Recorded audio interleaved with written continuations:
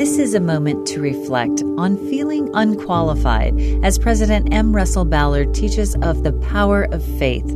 Stories in the Scriptures detail incidents about men and women who were called to accomplish a great work. Good sons and daughters of our Heavenly Father, called to serve in their various assignments in the church, striving to do their best, but none of them yet perfect. The same is true of us today. Given the reality of our human weaknesses and shortcomings, how do we move forward in supporting and sustaining each other? It begins with faith, real, sincere faith in the Lord Jesus Christ.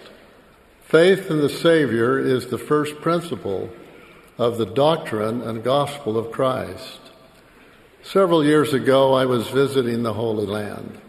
As we drove by a mustard plant, the director of the BYU Jerusalem Center asked if I ever had seen a mustard seed.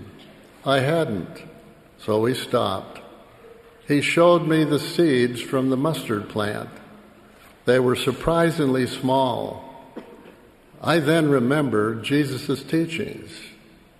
For verily I say unto you, if ye have faith as a grain of mustard seed, ye shall say unto this mountain, remove hence to yonder place, and it shall remove, and nothing shall be impossible unto you.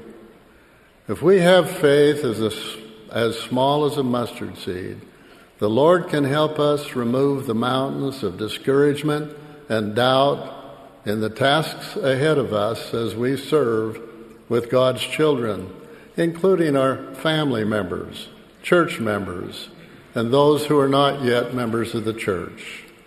Brothers and sisters, life can be filled with faith, joy, happiness, hope, and love when we exercise the smallest amount of real faith in Christ, even a mustard seed of faith.